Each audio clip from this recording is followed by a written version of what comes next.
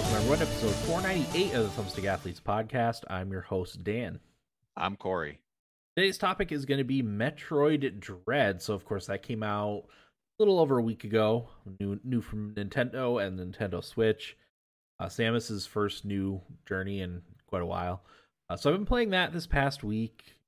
Been good. And outside of that, I've got a couple other things to talk about. There's a big Nintendo Direct about Animal Crossing. We will get to that during the Nibble Bits. They announced the price for the new Nintendo subscription service that includes Nintendo 64 and Sega games. We'll talk about that. Corey, I'm interested to hear about that. Yeah. Do you have anything you want to tease for later on, Corey? No, I there were a couple games I hoped to have had played this weekend that I just didn't get around to, but I still want to talk about them a little bit. But one's Back for Blood, that is out on Game Pass, and then Dungeon Encounters. Have you heard of that? Square Enix No, Switch, I have PC, not. PS4, I think. I purchased that, but didn't get a chance to play it yet. But no, nothing super new to talk about. Very nice. All right. So Metroid Dread. Metroid Dread kind of returns to Metroid's roots. The last kind of big Metroid games were all in the Metroid Prime style. 3D. I should say, full disclaimer here, this is kind of my first Metroid game that I've actually sat down and played more than, say, an hour of. It's really one of those weird just series that I just didn't experience at all, you know? Yeah. I know Will's played the Metroid Prime games and really liked those. And I always wanted to play them. I'm probably going to get I'm hoping for a Metroid Prime trilogy release on the Switch. But you can get the Metroid Prime trilogy on Wii U for about $20. So if it doesn't come to that, I will get it for the Wii U. But I'd much rather play stuff on the Switch. Our Wii U is not always hooked up. So, but anyway, yeah, it's my first experience. So I don't know anything about the story. Apparently, it's a direct sequel to one of the other Metroid games. No idea which one. I read it somewhere. It wasn't like Super Metroid or anything like that. It was a different Metroid. I don't know if it was maybe one of the Metroid Prime games, or it could have been a handheld Metroid game. No idea. I have no idea what's going on in the story. I just know that Samus kind of lands on a planet, and she's going after a bounty of some sort. Again, I'm totally blanking on the story. But it's their return to the side-scrolling Metroidvania game that that fans fell in love with. Back to the 2D platforming style of Metroid game. So I didn't really know what to expect. I do like the Metroidvania style game. I'm not as big of a fan of Hollow Knight as Will is, but I do really like Hollow Knight. So I was actually wondering, Will did ultimately text me and tell me he is going to play Metroid Dread. He just hasn't had time lately, but I think he's borrowing it from a friend, or borrowed it from a friend to play soon. So it's a side scroller, run, jump.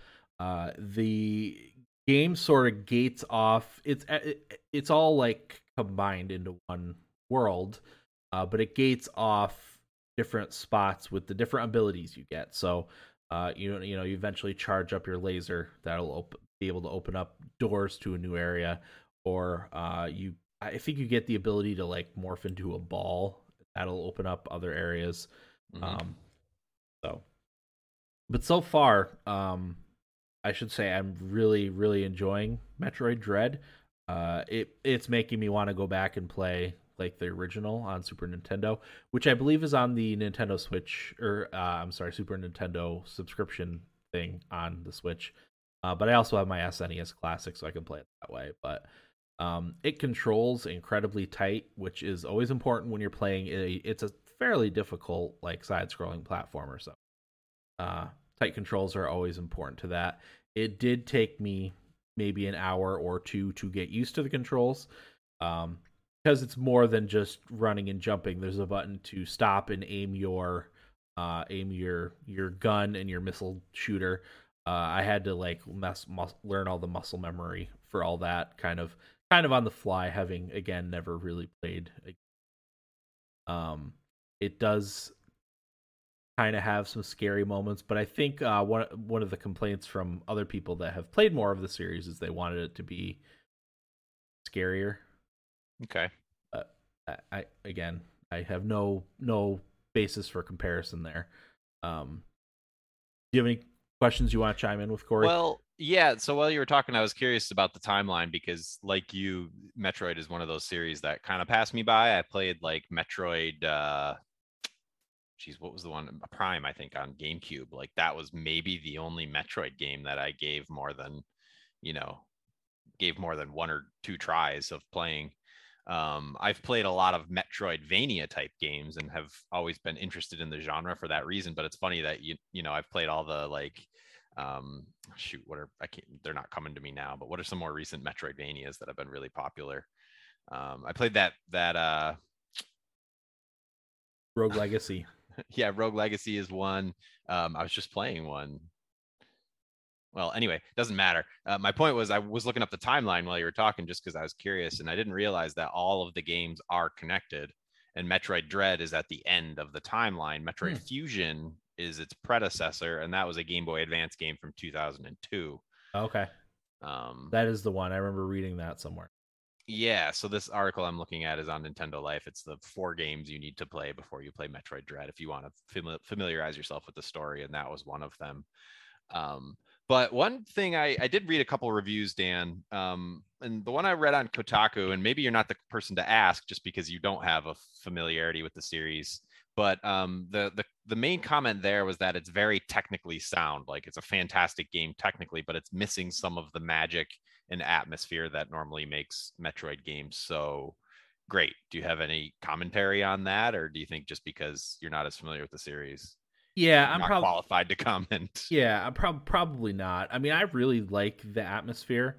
Like I said, it is a little spooky. And one of the sort of, I don't know, I don't think it's a protagonist, but there's these robots that you have to fight in various places of the game, and you can't just like straight up fight them. A lot of times you just have to run until you're get this like power up after a boss, and then you can finally defeat near invincible robots. So you have to either run away or hide. So it makes you have to blitz through these certain areas. And actually, I really like that part of the game. You're not just going through and super powerfully blasting everything in your path. You have this enemy that's actively hunting you when you're in these certain parts of the game, and I actually really do like that, and it draws me in. I think a little more than if it was just roaming from one area to another. Yeah, I was looking up some Metroidvanias too just now while you were chatting, and like Hollow Knight is a more recent one. Yep. Dead Cells. I mean, these are all games that I played. Owlboy is another one that I played. That one's not even that popular. Ori and the Blind Forest. I mean, all Ori, those games yeah. are there. Bloodstained I didn't play, but that's another one. It's SteamWorld Dig 2. I mean, I've played so many of these types of games. I find it just funny that I haven't really played much Metroid, just the offshoots. But I don't know. In those games, for me, the most compelling part of it are like discovering secrets and like taking your time to explore and feeling really smart and creative in the way that you uncover things. Do you feel like that's reflected in Metroid Dread, like that feeling of exploration being rewarded and compelling you to just stay glued to the game? Yeah, definitely. So there's lots of hidden areas where you can get in and get more power ups and stuff. There's hidden areas that make you like bypass harder areas.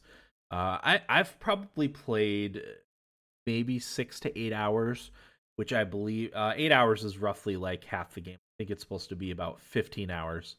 But I do find that sticking around and fully clearing out an area is rewarding, is the way to go. Yeah, I mean the power ups are great. I had a lot of trouble with this one boss fight that I probably wouldn't have been able to do if I hadn't spent some time looking for like the health power ups, so I could fully power up. Yeah, what's character customization like? Is my playthrough going to look very different from yours just by virtue of who I? No, it's pretty linear. Yeah, definitely linear. Yeah, because the areas you unlock are unlocked by your power ups. So okay. you start with just the standard like blaster, and then you get the charge I think it's called charge beam. So you use the charge beam to open up certain doors to get you into parts. And then there's invisibility, which invisibility gets you to open up another type of door that closes when it senses movement. So you turn the invisibility on so you can get through those doors. But that again, that's how they kind of like you on the path that you're supposed to go on. Right. You know, and then there's some secrets off of there. But yeah, I don't know. I don't know if there's like a new game plus mode after you ultimately beat it. I'll find out because I'm definitely gonna play it till I beat it. I do much. One thing you mentioned, Corey, all those Metroidvania games that you talked about. Since we're the consumers, consumer reports of video games, all about probably at most half the price of this game. Yeah, good point. I would say the price tag, if the game is ultimately 15-ish hours and there's really no reason to go back and play it again, maybe a little bit on the price tag might be a little bit on the high side. I not for me because I'm really enjoying the game, but if this is not your type of game, maybe wait for the very rare sale that you get on it.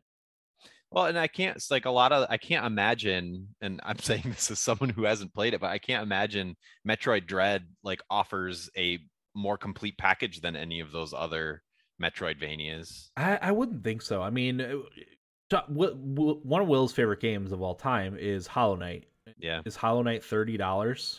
If that, I mean, I'd be surprised if it was. You could definitely get it on a sale at some point. Yeah. He probably could get it for 15 if you looked in the right spots. It's 15. It's 15 at GameStop right now. Crazy on Switch. Yeah, I mean, I wouldn't say. Again, it's a very highly polished package. There's good cutscenes, but that might not mean anything to Right. I could see the argument against this game needing to cost $60. That's interesting, and it's like it's almost like it's not even fair to Nintendo because I think these other developers that are making those Metroidvanias are putting just as much energy into these games. There's just as much going into them, but they price them a little bit more competitively in order to get eyes on them, get people playing them because they're not coming from a Nintendo, a AAA hitter like this. So, maybe it's more that those other developers devalued a game like this than Nintendo overpricing it. Sure. That I could definitely see that being. And again, I don't know if there's anything different that they're adding after you beat the game. If there's a new game plus mode, or one of the popular things in the Metroidvania space is like a randomizer. I don't know if there's something like that. There could very well be. Yeah, I see some of those mods like the Zelda randomizers and stuff like that people are playing with emulators and stuff like that. That stuff's really cool. It is very cool. I agree. I wouldn't be surprised. I almost texted you. Sorry, this you saying that just made this pop into my head. I almost texted you guys yesterday, but I feel like I pretty chatty in my group messages lately, so I try to hold back a little bit. But I was thinking I'm pretty sure Mario Maker 3 will be Mario Maker 3D, and they'll do like Nintendo 64 type world. Oh, interesting. That's my prediction. Yeah, like they could do Mario 64, Mario Sunshine. Yep. All those tools. Galaxy, maybe. Although it would probably be Mario 64, Sunshine, and Mario Odyssey. Yeah. Yeah, Galaxy's a little bit different. But just to bring it back to Metroid Dread, I have a few more questions. One person I still follow on Twitter from the old days when I was like following everybody who I thought had an interesting opinion on games. One person I still follow is David Jaffe, who Twisted Metal fame. I think that was I forget his studio, but I think that was one of the games that they made. But anyway, he tweeted out that he was underwhelmed so far with what he played of Metroid Dread, and he asked if it got better. And the comments were like, oh yeah, way better. So do you know, does the game mislead you a little bit at first? And then, you're playing what you think is the game, and then it opens up into something bigger, or there's like a big change or something like that really changes the dynamic of the game? Or am I just kind of reading too much into those tweets? Yeah, I mean, that could very well be. I'm not sure. Like I Okay. said, I'm probably a hair under halfway through the game. If I had to guess, it might be longer. I might be moving a little slower than your average, Metroidvania player, having needed to familiarize myself with the controls a little bit. But yeah, that could very well be.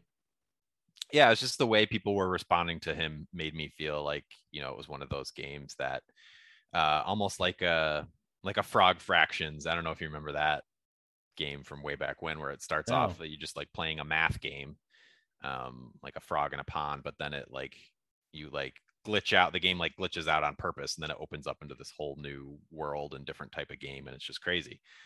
And I was wondering if it was just something cool like that, but I guess we'll wait and see, and Yeah. we'll get your opinion on that. Another question I had: is there any part of you that wishes the game was available on superior hardware, just for improved visuals or needing more power in any way? I don't think that's necessary. No. Apparently, it looks really nice on the new OLED Switch. Oh, okay. I have not played it in handheld mode, so I can't comment on how it plays handheld. But we have a decent 4K TV, and it looks really nice on that. Yeah, I don't see how they could improve it that much. It looks really good. The frame rate is solid, 60 frames per second. So that's kind of all you ask for when you're playing that type of game. But I haven't noticed any like frame rate issues, slowdowns, or anything like that, and I'm very sensitive to that. So Yeah. Yeah, I mean, it seems like opinions are pretty spread on this game. I think most people say it's a good game. I don't think there's very much criticism about it, but I've seen people say, it's like a 7 and 8, solid 7, 8. But then I've also seen people say like, no, it's like the best game of the year.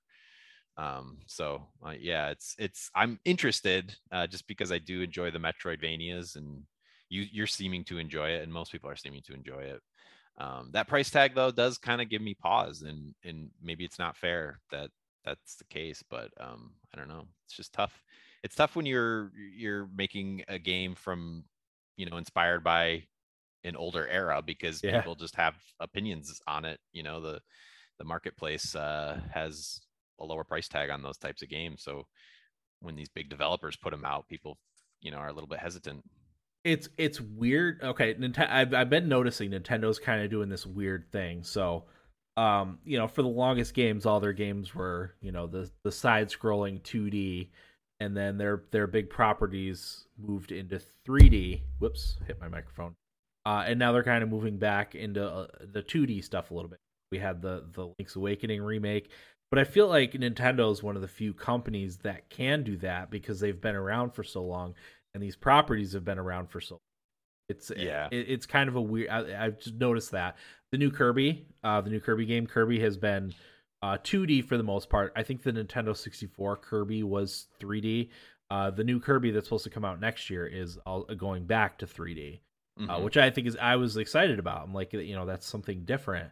But Yeah. it's kind of the same way I felt about Metroid Dread going from the Prime games, which were 3D, to back to 2D. But again, I think Nintendo's one of the few companies that get away with doing that. Sure. Yeah, I think, and I mean, Nintendo has always been really good about polish, but when you make a 2D game, it's probably even easier to have a well polished material, just because you're not dealing with a whole other dimension in your Yeah. game. It's less likely to have issues, so Yep. it's a good fit for Nintendo. Yeah. So anyway, I mean, ultimately, I would recommend the game. If you're concerned about the price tag, maybe wait for a sale. But I think it's a good game. If I had to score it about halfway through, it would probably be like an 8 or 8.5. Again, this is not a comprehensive score. It's just how much do I like it, 1 to 10. Yeah, right. It would probably be an 8 or an 8.5. But if I had to put a score on it now, I am interested to see if things ultimately like change now that you talked about that, Corey. But yeah, I'm gonna continue to play it. Cool. I I've been kind of wondering, what are we going to get any like really good games this year? It's funny because at your bachelor party, I think it was Matt asked me what my favorite game of the year was. I was like, I had to think about it, and I'm like, I don't know. First of all, I don't know if I've played anything new. There hadn't been a ton of games that I felt like I needed to buy, and second of all, like most of the games I played have been like older games that I'm trying to beat if I hadn't played through them. So I couldn't come up with one. No. Um, Well, so let me read the top 10 games on our favorite game review website, opencritic.com. The 2021 Hall of Fame they have on their homepage, and it's the nice top rated games. Um, Bustafellows, which is a game I've heard of, but I'm not even familiar with, is the top rated one. idea.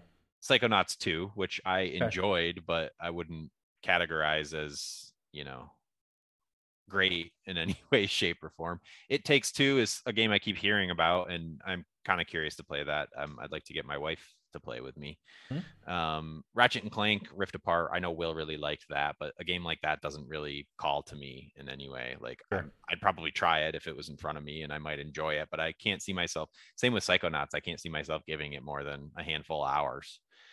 Monster Hunter Rise, 88. Metroid Dread also at 88. Overboard, 88. Death's Door, 88. Tales of Arise, 88.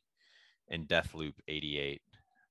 Deathloop is the one that I really want to try. Actually, Yeah, that might be the one to me that if I were picking what game might be considered the best game of the year, that might be the one I would point to. But I haven't played that. I'm just basing that on yeah, what stuff I you've hear stuff other you've heard. people's say I about it. haven't heard anyone say anything negative about that game. Everyone that's played it has loved it that I've seen.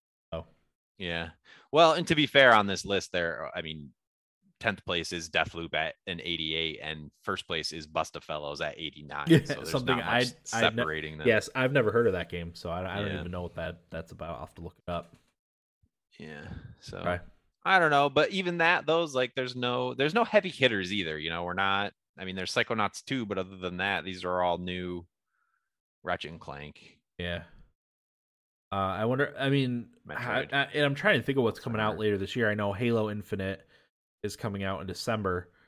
Um, is there Yeah. any huge games that are coming out in the? I know development has been very disrupted by COVID, but I don't know if there's anything huge other than the standard. Your Call of Duty. Call of Duty's coming out. Skyrim Anniversary. Yeah, Skyrim probably came out on something else. Um, yeah, I don't know that there's anything. I mean, I guess we could take a look at what's coming out for the rest of the year, right? I've been trying, like every now and again, I keep looking ahead and I'm like, geez, there's really nothing I'm excited about.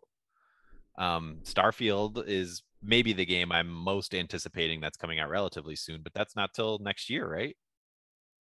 Probably. I mean, most of the stuff that was like supposed to come out this year got pushed into early next year. I Yeah. can imagine some of that stuff's going to get pushed back even later. And we were still supposed to have our Cyberpunk patch that never materialized. When's that? I don't know. Next gen patch. I'm not sure. I haven't heard anything about that. So Age of Empires 4, Oh yeah, okay. There's one I'm really excited for. but that's not huge, right? I No, mean, that's no, you're that's right. more specific to us. Call of Duty, Forza Horizon 5. My son's really looking forward to Jurassic World Evolution 2.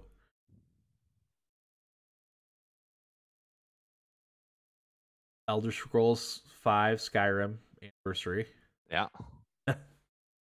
Um, Yeah. Shin Megami Tensei 5. That's not a huge one. That's kind of specific taste. Oh, Pokemon games.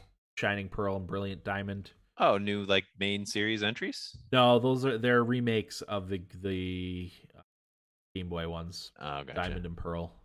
Okay. I know Will's excited for those. December.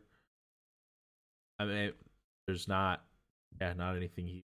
Halo Infinite, December 8th seems last like specific release date for something. Kind of a bummer. Yeah.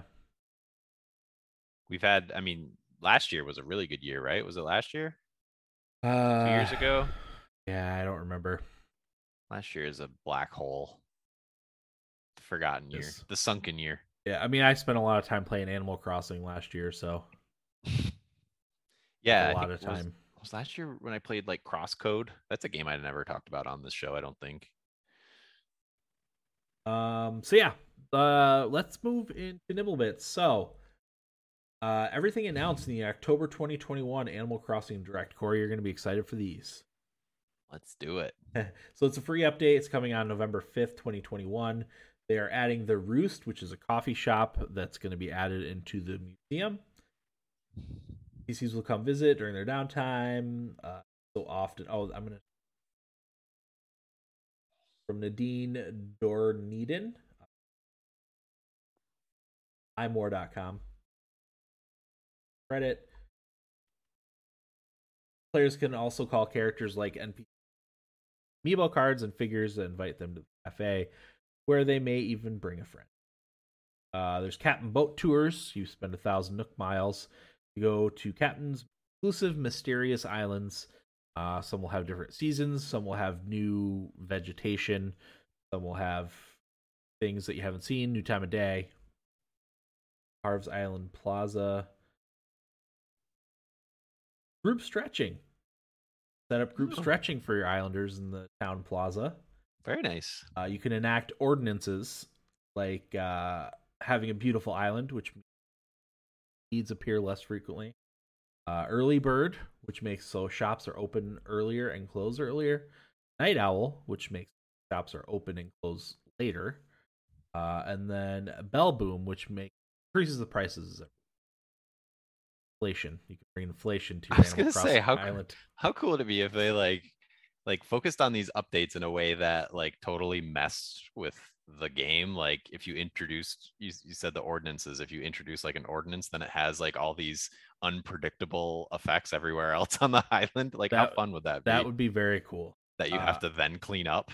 Yeah, I wish it was that cool. It doesn't seem like that's the case. No, I don't think it is, but upgraded home services, so you can a lot more options for upgrading your home. More storage, you can have more bridges and inclines for more design.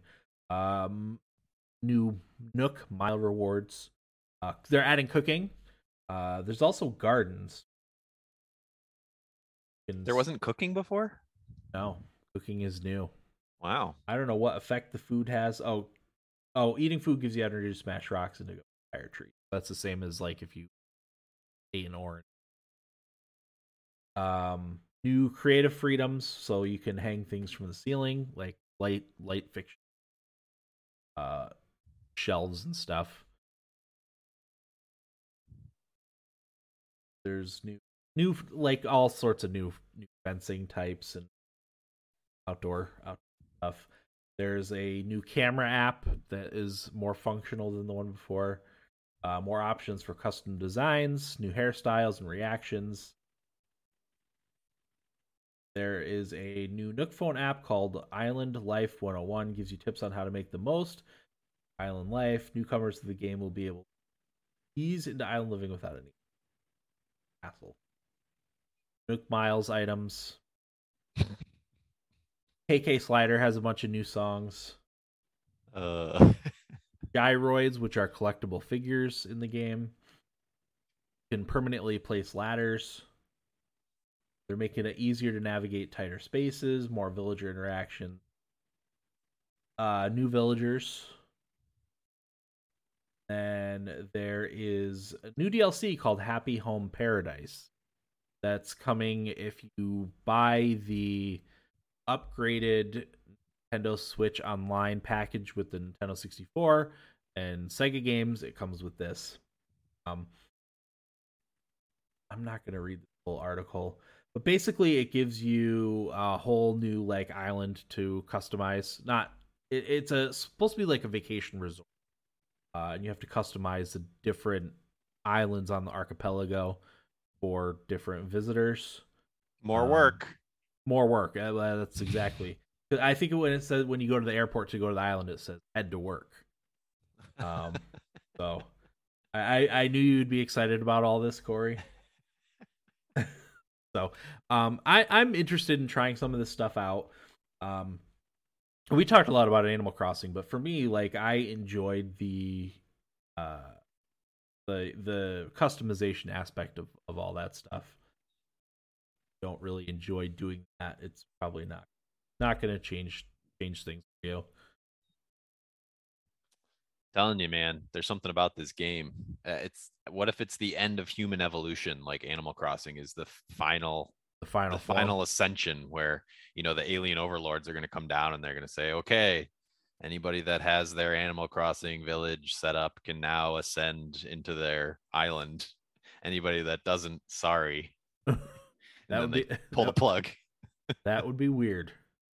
I just feel like there's something like that going on with this game. I don't know. It creeps me out. It's definitely it's definitely strange. It almost has like a dark side, you know? Yeah, that's what I'm. Yeah, there's something about it that I don't know. Gives me the heebie-jeebies. We'll find out. Um, so yeah, the Nintendo Switch Online thing, it's coming October 25th. So to go back again, the Animal Crossing DLC, paid DLC is part of this. So what it is, it's adding Nintendo 64 games and Sega games for an increased price. So that price is going to be $50 for a year for an individual membership, $80 a year for a family membership. Gives you up to 8 accounts on your Nintendo Switch. What is it now? It is 20 for an individual and 35 for a family. So you're talking double. Almost a little more than double. I don't know. I mean, people seem to be kind of up in arms about it, but it doesn't seem too outlandish to me. No, I'm okay with the price. I think obviously if you don't want to play, I'm pretty Right. sure you could Yeah. stay with the old one. So if you don't want to play Nintendo 64 games or Sega games, not get it. Exactly. Yeah. We have 4 Switches in our household. My twins are into video games now, so they may end up getting Switches for Christmas. So we'll have 6 Nintendo Switches in our house. So paying $80 for all of them to have online games and also the slew of old games is fine for me. I don't mind paying that. To me, it's just like, I mean, I know it's not the equivalent of Game Pass, but it is kind of like baking in like a Game Pass type subscription into the thing. So Nintendo Online was already the cheapest online option out there. Yeah. Granted, they don't offer as much, so I think there's a value argument to be made there. But still, I mean, to go from $20 a year with all the games that they had to only up it to $50 a year, it doesn't seem unreasonable to me. And you're right, you can keep the old one. You don't need to upgrade to the tier that allows you to play the legacy games. Yeah. I mean, I'm obviously interested in the Nintendo 64. I keep clamoring for a Nintendo 64 Classic. I don't know if we'll get that now. But yeah, I mean, there's games on there that I want to play.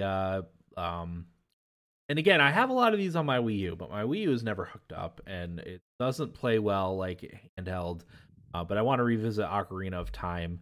There's a few games coming down the pike that I really want to play. I want to go back and play the Nintendo 64 Kirby game. Was it called Kirby 64? I don't know, but it was the previous 3D one. Whereas all the others, I think all the others have been 2D. So, yeah. Yeah, I have very little interest in. I mean, I'm one of those people that probably wouldn't pay for the tier. I like, as much as I like to, like, if I have a few minutes, just pick up and play an old game that doesn't demand too much of my attention, or quick to pick up. Those old games, there's not a long tutorial or anything like that I got to go through, so I do like it for that reason, but not enough to probably subscribe to this. But I'm glad it's there for the people that do like to play those games. Well, since you're on my family plan now, you will be subscribed to it for a time. Woo-hoo. Until December. Maybe, I don't know. We haven't decided if that's the route we're gonna go up. I mean, we'll eventually have 7 Switches once my youngest play. Does anybody in your family listen to the show? My wife does. Okay, I didn't know if any of the kids did. I don't think so. I mean, Max might. He doesn't now, but he probably would. So it's getting there. Soon he'll be on here, right? Probably. Yeah. All right. He plays a lot of video games, so he's been playing Jurassic World Evolution. which is the park building sim, Jurassic Right. Park sim. Like I said, he's excited for the new one that's coming out in, I think, December. That's what he's playing. But then the standards, the kids play Minecraft, Fortnite, Smash Brothers. Yep. The standard slew of that age games. But yeah, I think that's everything. Did you have any news stories you want to talk about, Corey? I just called up quickly. Apparently, Metroid Dread is the highest grossing UK game launch in history. Which is pretty Really? crazy. Yeah. Wow. Never would have guessed that. I mean, Um, Nintendo's probably going to sell 25, 30 million copies of this game. that's crazy. So, What a good business to be in if you're as established as Nintendo. yeah. Squid Game. There's a rumor Squid Game themed game is in development. Um, there's a rumor GTA the trilogy definitive edition PC system requirements and upgrade details leaked. It doesn't look like there's much else. Apparently, Final Fantasy 14 has 24 million players now, and it is the most profitable game in the Final Fantasy series. Wow. 24 That's million. crazy. Yeah, I this game I keep seeing like people love this game, and I've tried it in the past and liked it, but never got hooked on it. But I'm like, I play all the other Final Fantasy games. I should give this another shot and like really commit to it because I think it's if you want to play as a single player, I think it's friendly in that regard. That you don't need to group up for everything. Yeah, which is important to me because I mostly play these type of games solo. So Yep, yep. Maybe I'll give it a whirl. it's I don't on know. it's on consoles too, right? Is it on the? I know it's on PlayStation. Is it on Xbox? Good question. I don't know. I played it for a little while when I had my on console. Final Fantasy 14 for Xbox discussions with Microsoft are positive. Oh, okay, so not yet. He hopes he can provide an update to players soon. Interesting. So not available yet, but apparently it's coming. So that's good because that's the best way for me to play it these days because I don't have a computer Right. or a PlayStation. Correct. Okay. Because Anything I'm else? uncool. I'm an uncool old guy now. I was No, I don't have tempted this past week to look and see if I could find a new Xbox, but I don't know that it would get you all that much. No. Yeah, I don't know. Like, I know there's the chip shortage and the supply chain issues and stuff like that. But we got married this summer. For anybody that doesn't know, and you get a lot of like gifts through Zola. You put your registry on there, and then people purchase it, and then when you're ready, you can have it shipped to your house. And we've like put so many of those orders in, and there's probably been like I'm not even over exaggerating 6 things that are just lost in shipping and they're big items. They're not, they're several $100 items because they're wedding gifts, some of them are that much. So it's kind of crappy what's Yeah, going on right absolutely. now. Like, I mean, Especially if you're talking like Xbox and PlayStation, like they're not manufactured in the United States, so yeah. there are probably a lot of them stuck on the ships off of the coast of California right now. Yep, I know it's like a very first world problem for me to have is like, oh, my wedding shit isn't here yet. Like, what's going on? But there's also stuff like my work laptop is currently at the laptop doctor, and they're waiting on a battery that they had to order from China that they said they can't make any estimate on when they think it's going to arrive. Yeah. So I don't know. We're running into the same issue with my computer business. Like there's graphics cards specifically. Yeah. You just can't. Not even the crappy ones now. You can't get the crappy ones anymore. And if you can, they're double the price. Does that mean my old graphics card in my desktop is still worth something? You could probably. I sold my GTX 970, which is 7 years old, for $150. Okay. Yeah, I'm sure you could sell it. What is it? 50. I have no idea. I can't remember. It's probably 12 years old at this point, right? You could probably sell the processor. When did Hurricane Sandy hit? I don't know. 2011, 12. Yeah, 12 maybe. That's when I got it. Yeah, you could probably sell your processor, your RAM. I sold my RAM from my DDR3 RAM from my old gaming desktop for like $50. Maybe I'll just hold on to it and it'll be like gold in a little bit. I would say if you're planning on selling it, sell it now while there's shortages. I sold my i7 2600 from my old gaming computer for that was $50-ish too. And then I sold the motherboard from my old gaming computer for 20 or 25. Why not? Yeah. Yeah.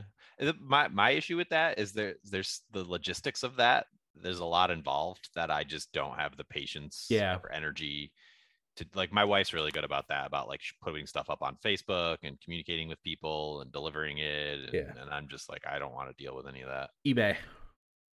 Yeah, but even that, you got to package it up and ship it. And I'm like, I don't want to do that. I mean, see what we get a ton of Amazon packages, so I just reuse all the packaging from Amazon. That's a good idea. You know, if there's like sensitive computer parts, we still get like the bubble wrap, and we get the big foam or plastic bubbles that you use to pack stuff. So I just mostly save that stuff and then it.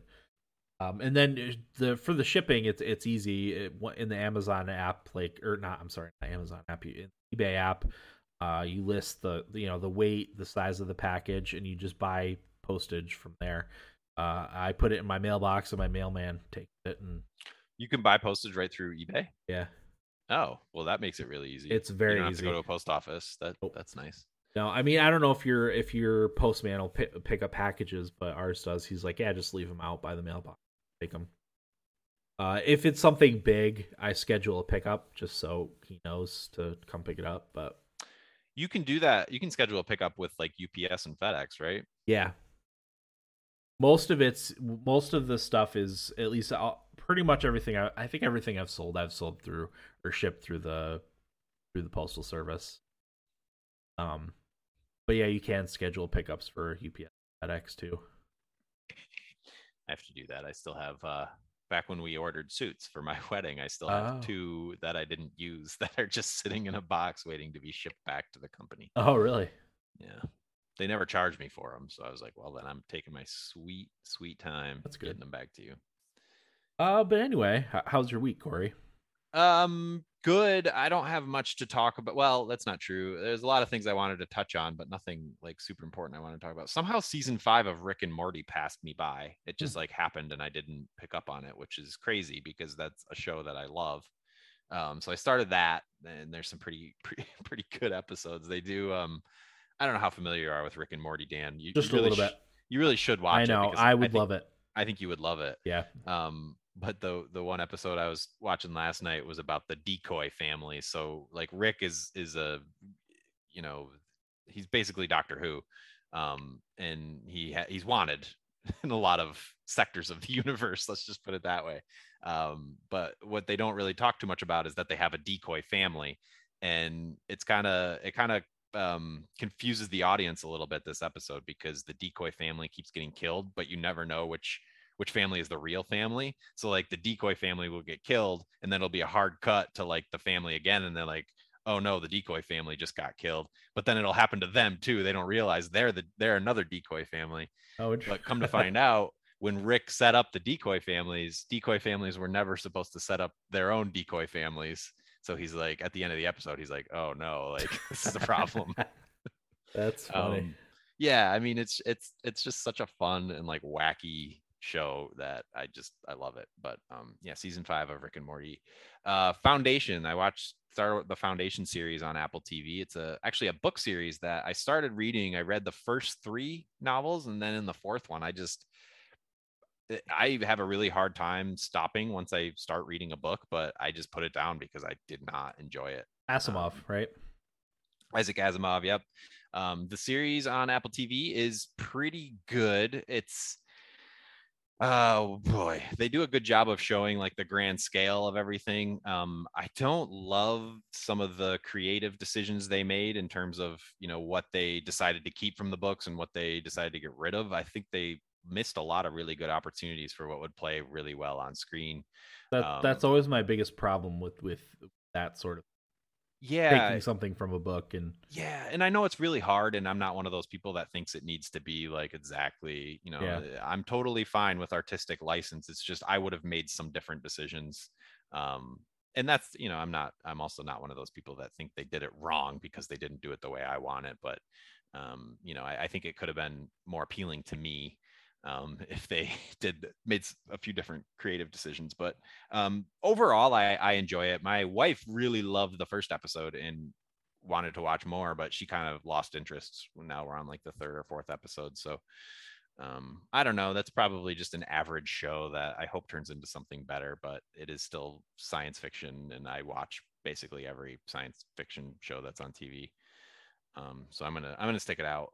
Hockey has also started. I'm a yeah, Rangers fan, and it's been a little rough start to the season. They made some questionable decisions. I'm not the only one that was questioning, and you too, Dan, why they started Georgiev. It just makes no sense to really anybody other than the person that made that decision, yeah, unless there's something we don't know. Maybe Shesterkin was hurt or something like that. But that was one of the decisions that was just like a head scratcher. You want to give your team the best chance to win that first game of the season and set the tone, and you start your backup goalie. I don't know. yeah. Not I that was not that floored. goaltending was the only issue in that game. They had a lot of other issues, but I don't know. It's just really confusing. And then that second game, they played a little bit better, but I don't know. I don't know. And in that first game against Washington was supposed to be the showdown, the Tom Wilson showdown from the mayhem that happened in the game last season where he ragdolled Artemi Panarin. And there was very little of that, which I'm fine with because the Rangers were down 2-0. And the last thing I wanted to see was them just try to fight Yeah, and and take not, stupid penalties. which is what happened. Sammy Blais took like 6 penalties or something like that. It's ridiculous. And he was one of the guys they picked up to be like a bruiser. But turns out he's just good at drawing penalties, or I'm sorry, getting penalties. I don't know. So I'm a little nervous, honestly. Not the way I anticipated things going, but we're only 2 games into the season, and they did pick up a point in the second game going into overtime. So we'll see. I'm probably just overly critical because I'm a fan. But this is why I don't like. So sports fandom is one of those things that's irrational, right? Yeah, You have to behave irrationally if you're a sports fan. That's just the way it works. And that just like really messes with my head, because I know I'm being irrational about stuff, and I don't like to be that way. But I guess that's that's just what happens when you're a fan of a team. yeah. Because really, there's no stakes, right? No, yeah. What's the worst? The team loses, and I can choose what I want to do with that information. I can Right. go about my day as if nothing happened, or I can beat my head against the wall and be depressed. Yeah, but Um, the kind of tribalism of the whole thing is what draws people in. It's oh yeah, yeah. I and the mean, games are fun to watch too. But I mean, being like a fan of a team. yep, yep. It's misery. It's more misery than it is. I don't know. That's not true. I guess if your team has a good run, like I'm kind of jealous of Eric and the Bills right now. Yeah, because they're really good. And that's his team. I would, if the Rangers went on a run like that, I would be so freaking happy and just like invested and yeah, enjoying it. But Yeah, that was the Predators' failed cup run a few years ago. yeah, you get so invested and it's so fun and exciting. I mean, I think back to those Binghamton Senators games when they were making their run at the cup and did win the cup. That's just so much fun to be a part of that and like look back on it and think about it. And I don't know. The only other thing I want to talk about is I downloaded that Jack Pocket app. Are you familiar with that? Oh, It lets you play the lottery without having to go to a store to buy a lottery ticket. oh, you know what? I did. I recently saw an ad for that, and that was the first time I had ever heard of that. Yeah, it was I think it was an Instagram ad that I got. That's the first I had heard of it. And I was like, am I actually going to click on this ad? Because I'm curious about this. And I did. And I downloaded it and I've been playing Mega Millions and Powerball.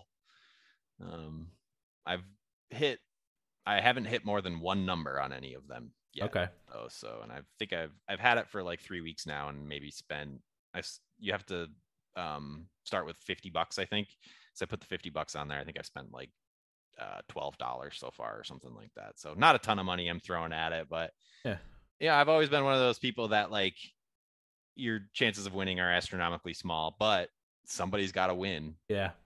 You know, my chances are just as good as anybody else's. Well, your chances are better than mine because I haven't played the lottery, done any Well, lottery there you in go. forever. Yeah. So yeah, Yep. you have to play to have a chance to win. Yep. It's fun. You could maybe there might be a science behind it. There's definitely a science behind it. They say don't do quick picks. They say Yeah. you should pick your own numbers, which I always do the quick pick just because I'm lazy and I'm in my own head about it. I'm like, I'm going to pick the wrong numbers. How am I going to pick the right ones? Yeah. But it's all chance. So it really doesn't matter what you pick. But I don't know. It's fun. Nice. Anything else, Corey? No, it's been kind of a slow week, which has been nice. Yeah. Latching on to your sports talk. Obviously, hockey started for the Predators too. They have the dubious distinction of being forever the first franchise to lose the expansion team. They did not look good against the Kraken. I know it. Gore said it was closer than it actually was. They did not play well. So that's concerning, especially since the Giants are as bad as they are, and as injured as they are. Yeah, what the heck happened there? They lost Jones, Barkley. Yeah, Barkley. Like all their good players, right? Pretty much. Sterling Shepard's been out. Blake Martinez has been out, who is their best defensive player. And then in the game against the Cowboys, Daniel Jones got concussed. Barkley sprained his ankle. Kenny Galladay, who's their free agent signing receiver, went out with a knee. Their best offensive lineman didn't play at all in the game, or very little. Is Tony going to get suspended for punching that guy in the helmet? I don't think so. No. Okay. But he's a treat to watch. Let me tell you. Yeah, he's fun to watch. Yeah. Whoa. So I'm excited about watching him. It's probably pretty much chalk up to a lost season. The Giants will not get a wild card. I think Dallas is probably going to run away with the division. All the other teams bad. So I'm mostly going to watch at this point to see if Barkley comes back and how he does, and to watch Kadarius Toney's exploits. I was joking with you guys in the group chat. He had like 10 catches for almost 200 yards, and he got ejected for punching somebody. So, it was fun. Gordie Howe hat trick. Exactly. That was fun to watch. So, yeah. The Predators play today. Hopefully, they play better. I don't have a lot of hope. But most people are picking the Predators to finish next to last in the. Looking that's probably accurate. That sucks because I have Saros as he was my first goalie pick. Well, I told you I think he'll play fine. He's a good goalie. It usually takes him a little while to get started. He's usually better in the second half of the season than he is in the first half of the season. So that's going to determine a lot. But I think what's going to happen is they're just not going to score. Yeah. So they'll lose a lot of games 1-0 or 2-1. But he'll have, as long as he gets me the save percentage, as long as I can get one goalie category, I think I'll be in good shape. Yeah. But which he probably will. He is a great goalie. So we shall see. Yeah. They just need to bide time till they get their Russian goalie to come over and play. How much longer till he's around? I'm not sure. It just depends. I would guess. I'm hoping next year he'll come over and start and back up Saros. So. I had a nice moment watching hockey with my wife. I've been trying to get her into it more. Like we've been together 11 years, so it's been a long road. I've been trying to get her to watch it more, and I asked her, like, Rangers were tied 2-2 against the Stars, and I asked her to come sit and watch the third period with me, and it was perfect. She sat down right as the Rangers had gotten a power play with like 2 minutes left in the game tied. So I knew it'd be exciting. And of course, they had all their star players out. So I was like, quickly as they were passing the puck around, I was like, okay, that's Artemi Panarin. Putin doesn't like him. You know, he had to hide out last year for a little while. Okay, that's Mika Zibanejad. He just signed a huge contract. That's Chris Kreider. He's the most tenured Ranger, and you know, he's been around since I started like really watching the Rangers. You know, and it was just fun to quickly run through everybody. And by the end of that, like 30 seconds, she had a good like storyline for every player, and she found herself like immediately invested. So it was kind of fun for me. But I don't know. I love the sport. In days like today, the Saturdays where it's just going to be a rainy day and I don't have anything on my schedule, it's like I just cannot wait to put hockey on and chill. Is there any day games today? There's a 1:00 game, Coyotes and Sabres. Oh, okay. And then Islanders Panthers play at 6, so I'll have a little gap without hockey. But I've been watching the not on the fly, NHL Tonight, the NHL Network show that's on at 4 every day. That's really good if you're just looking for, you know, a recap of everything going on. And like that's what I want, is that like hockey summary show that you really have only gotten. I guess they've been doing it a while. I didn't know about it till recently, but you don't really get that on sports TV these days. I mean, yeah, ESPN never wanted to talk about hockey until recently. Right. And now it's only because they're the sole provider of hockey games. Yeah, like I turned on, Jim Rome was talking about hockey the other day. I'm like, what? What is this? This is weird. We will no longer be a niche sport.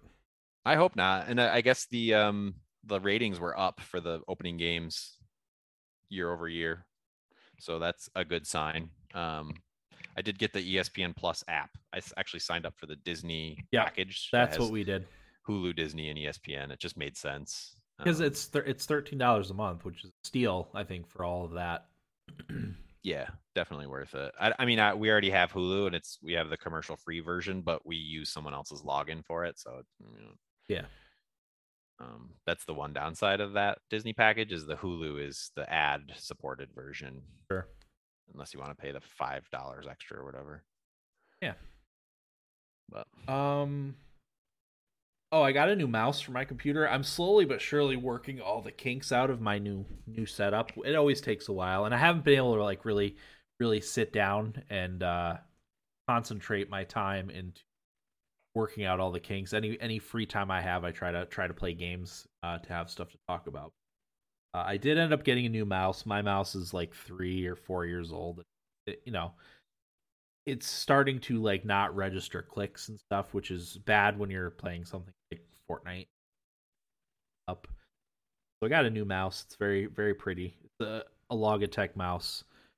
Logitech. So I'm going to be all Logitech, actually, other than my microphone. I've got a Logitech keyboard, mouse, and then I ordered a new headset too, because this one is causing driver issues, and I wanted something that was a little more compatible.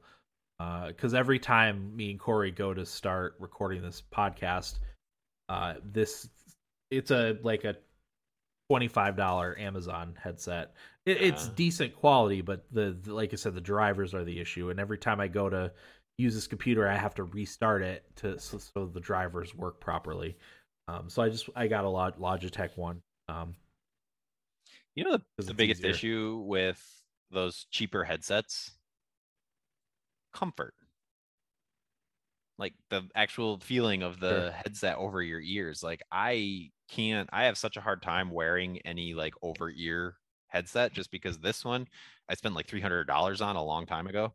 And I just like how comfortable it is compared to every other like more affordable headset I've worn. It's just crazy. Yeah, I haven't had any. I want to say, because I usually buy the cheaper ones. I want to say I've only ever had one that was kind of uncomfortable. It was only after I wore it for a couple hours. It's just that sticky, like cheap, like plastic, sweaty. Sure. I don't know. I mean, I get that a little bit because this is like pleather. Ugh, yeah. This is like felt or something. You know, it's that really fine vinyl, or not vinyl, but like silk almost. Yeah, I think my Logitech one has like cloth for this instead of pleather. Yeah, I mean, like I said, this one's okay. It's causing driver issues, and it's hard enough getting the computer set up every time, because Windows is so bad with audio devices. Getting everything set up the right way, So I will eliminate one headache. I have anything else to talk about for my so let's get into what we played. So I'll go first. I bought the Master Chief Collection. It's on sale for $20. I want to get some Halo practice because Halo Infinite's coming out, and I know you talked about it, Corey, and I know Shane had mentioned to me at your wedding that he wanted to get into Halo Infinite. I'm gonna practice up before, because man, is it different than Fortnite. For a lot of reasons, but yeah. So I went into play a few matches. The first one was a uh, SWAT, and I got lit up. I think I got one kill and killed 12 times. You and Eric, you guys are crazy. Like SWAT is, I know Eric mentioned that it was the one he was always best at, and I remember that. But it's also like I feel like it's the most competitive. It's the people who have the like twitchiest, headshot accuracy. Like it's just that you're just like throwing yourself into the snake pit. That's definitely the case. But what the way it works, I don't know how it works on console, but you just check the boxes of the game types that you want to play, and I just had them all checked. Oh, gotcha. I eventually unchecked the SWAT one because I think I got 3 SWAT matches in a row, and I was not having any luck because a lot of it was I didn't remember any of the maps. Like it was for Halo Reach, so it's been 12 years since I played Halo Reach, or however long it is, a very long time, maybe even longer than that. So I didn't remember any of the maps. I didn't remember any of the hiding spots. Obviously I had zero muscle memory. I didn't know what the controls were for Halo Reach. So, but as I played more, I started like tweaking the game a little bit. So I mapped some of my like the grenades and the melee button to my mouse buttons, which here that's something I'm used to from Fortnite. One of the things that made the biggest difference too is it was defaulted to locked on 60 frames per second. And once I uncapped the frame rate so it could go as fast as it wanted, made a huge difference. Okay.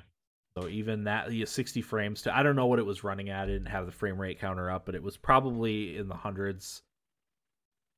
My laptop, I actually have my laptop connected to my monitor now while I have it like kind of permanently set up in one spot. So my monitor does up to 165 hertz. So it could have been running at 165 hertz, but it made a huge difference. And by the end, I did a Slayer, and I was getting 8-9 kills per round, which is good for me because again I haven't played a Halo first of all in 8 years or whatever, and then certainly not well in a long time. Yeah, so, what's the Halo 5 was the most recent Halo? Yeah, and I did not play Halo 5 at all. I did play Halo 4 a little bit, but mostly just the campaign. I played a little bit online, but nothing like I used to. Nothing like Halo 3 and Halo Reach. So, yeah, come on, Dan. You gotta get into those old man game modes, the ones with vehicles and the ones that are more forgiving. Sure. But then so I played a little bit at like last night, like after supper. Then after my kids went to bed, I played a couple rounds of Fortnite. Of course, I think the second one I won. Nice. So I'm like, this is what I'm used to. Yeah. So it's gonna take some time to get used to. I did have fun. Do you worry at all that getting good at Halo will undo your Fortnite skills? I don't think so. I'm gonna keep playing it.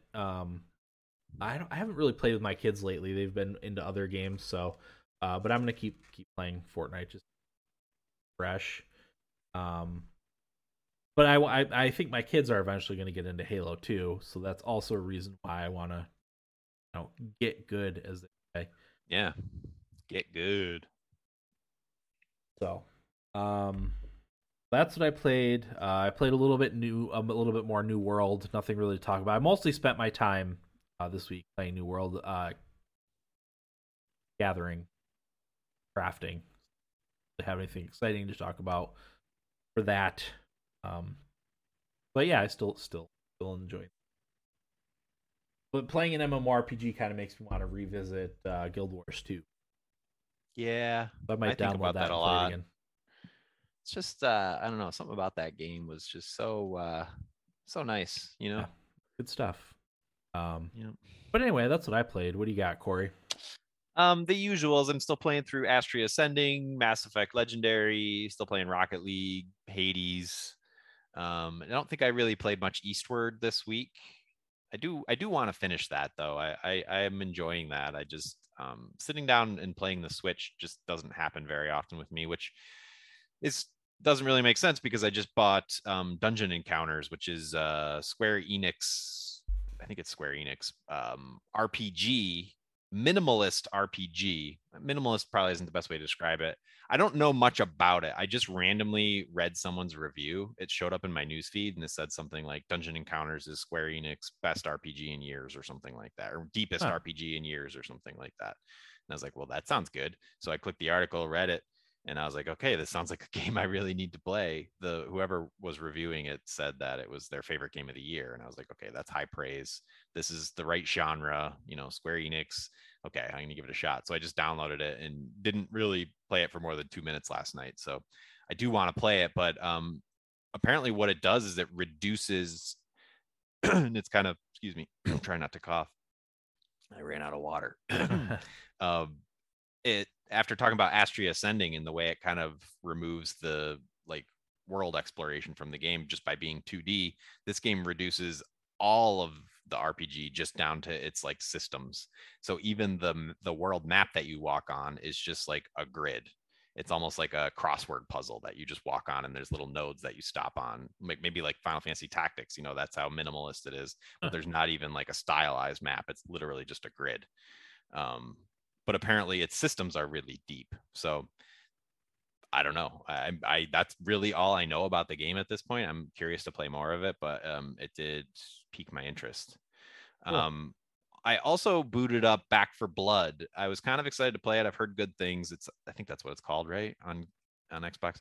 It's on Game Pass for free, so that was a good incentive for me to try it out. And one of my coworkers really enjoys it. But I played it for like 10 minutes and I was like, nope, not for me. Not my kind of game. Okay. It kind of reminded me of like Left 4 Dead. Yeah, or that's like what it's Nazi supposed to be. Zombies, or which I just do not. Those games do not resonate with me. That like frantic shooter, like run around, grab the item, you got to go over here, shoot this guy. I don't have fun doing that. I don't know. I mean, if I was good at it, I might enjoy it a little bit more, but I'm just too slow. And like, yeah, that frantic, like running around gameplay, I don't know. It just doesn't really resonate with me. Okay. So I immediately deleted it. I was like, I'm not going to enjoy this. So I'm not going to bother. But I guess that's my fault for not really knowing what the game was about. If I had watched a single gameplay trailer, I probably would have gotten the impression of what it was and not played it. But I mean, that just goes to show how powerful Game Pass is. Yeah, a game that I heard was good and it was free and in front of me, and I just downloaded it and tried it. So yeah, that's pretty much it. Other than the usuals. Oh, I did get my Rocket League championship for season 4 Diamond Tournament. Yeah, I missed season 3 somehow. I never got my tournament win in season 3, but season 2 I actually got 3 Diamond Tournament wins, which you get a nice little player title under your name that you can wear on your player card, which makes people think you're good at the game. Nice. But yeah, I don't know. I'm still hanging in there in Rocket League. I mean, still fighting. Yeah. I'm not ready to hang up the skates yet. Yeah. We're veterans trying to hang on, and not Tom Brady veterans that are selling. Yep. And my analysis from a few weeks ago is still accurate. I mean, I do make a lot of mistakes and my teammates give me shit for it, but I also, make a lot of really good plays that other people don't make because they're too technically good that they don't want to take the chance to do something that is stupid but could be really, really effective. Like, pinching. I do a lot of pinching when I shouldn't, but it pays off more often than not. So I don't know. That's my game, is just taking my chances, but works out more often than not. I find that approaching, at least in the competitive scene, approaching the game from a slightly different perspective is enough to secure a victory sometimes. Not approaching things the way most other players approach them is good way to go. Yep. And I've been playing, hi kitty. I've been playing a lot of drop shot too, which is really good to practice your aerials. You know, jump when the ball's way up there, those jump balls, and everybody's flying up to hit them. Yeah. But I've also found, to your point, Dan, that just kind of like because people are doing that at the level I'm at, just having one person on the ground at all times who isn't doing that is really helpful. You know, it's the person that you can't change your direction as easily when you're in the air. So just being on the ground and being able to change your direction if your other teammates are unable to is helpful. Not that everybody but should be going after the ball at all times anyway, but you're absolutely right. Like just taking a slightly different approach can be really helpful. Yep. Okay. Anything else you want to talk about before we call it an episode? No, I think that's it. Okay. Next week probably be Saturday again. We don't know what the plan is for next week's episode, but we will have something. We are obviously 2 episodes away from 500, so we are going to try to get everyone on to talk about our new and revised top 10 lists. But we'll see if we can. Yeah. And then starting episode 501, Dan, we're going to start doing the 500 episodes ago segment. Oh, perfect. Okay. That's a good time to start that. Absolutely. Yeah. 500 episodes ago. That's crazy. Yeah. I know Will said he is going to have an easier November, so he should be on for some episodes. That's good. Yeah. Okay. So that'll do it for episode 498 of the Thumbstick Athletes podcast. I'm your host, Dan. I'm Corey. Thanks for listening, and get out of my basement. 1, 2, 3.